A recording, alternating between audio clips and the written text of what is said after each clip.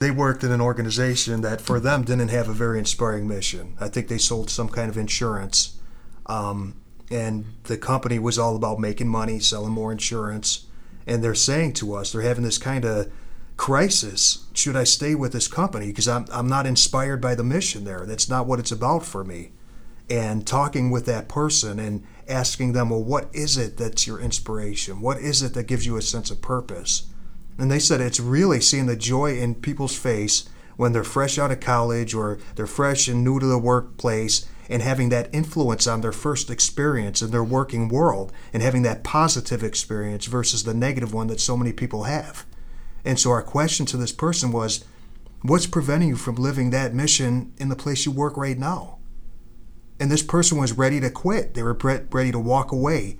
And if that's what they chose for themselves, that would have been fine. But they made the decision that they could find that purpose and that inspiration right where they were. They didn't have to go anywhere else.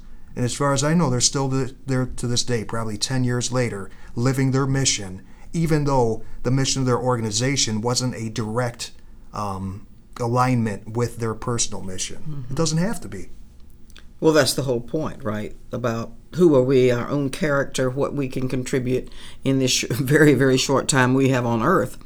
And, many times, the grass is greener on the other side, the grass is greener on the other side.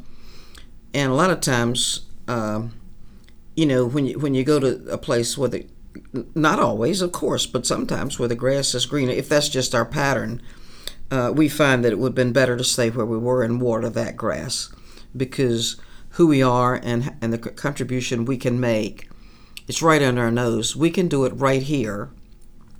We don't need to go somewhere else. And in other situations, of course,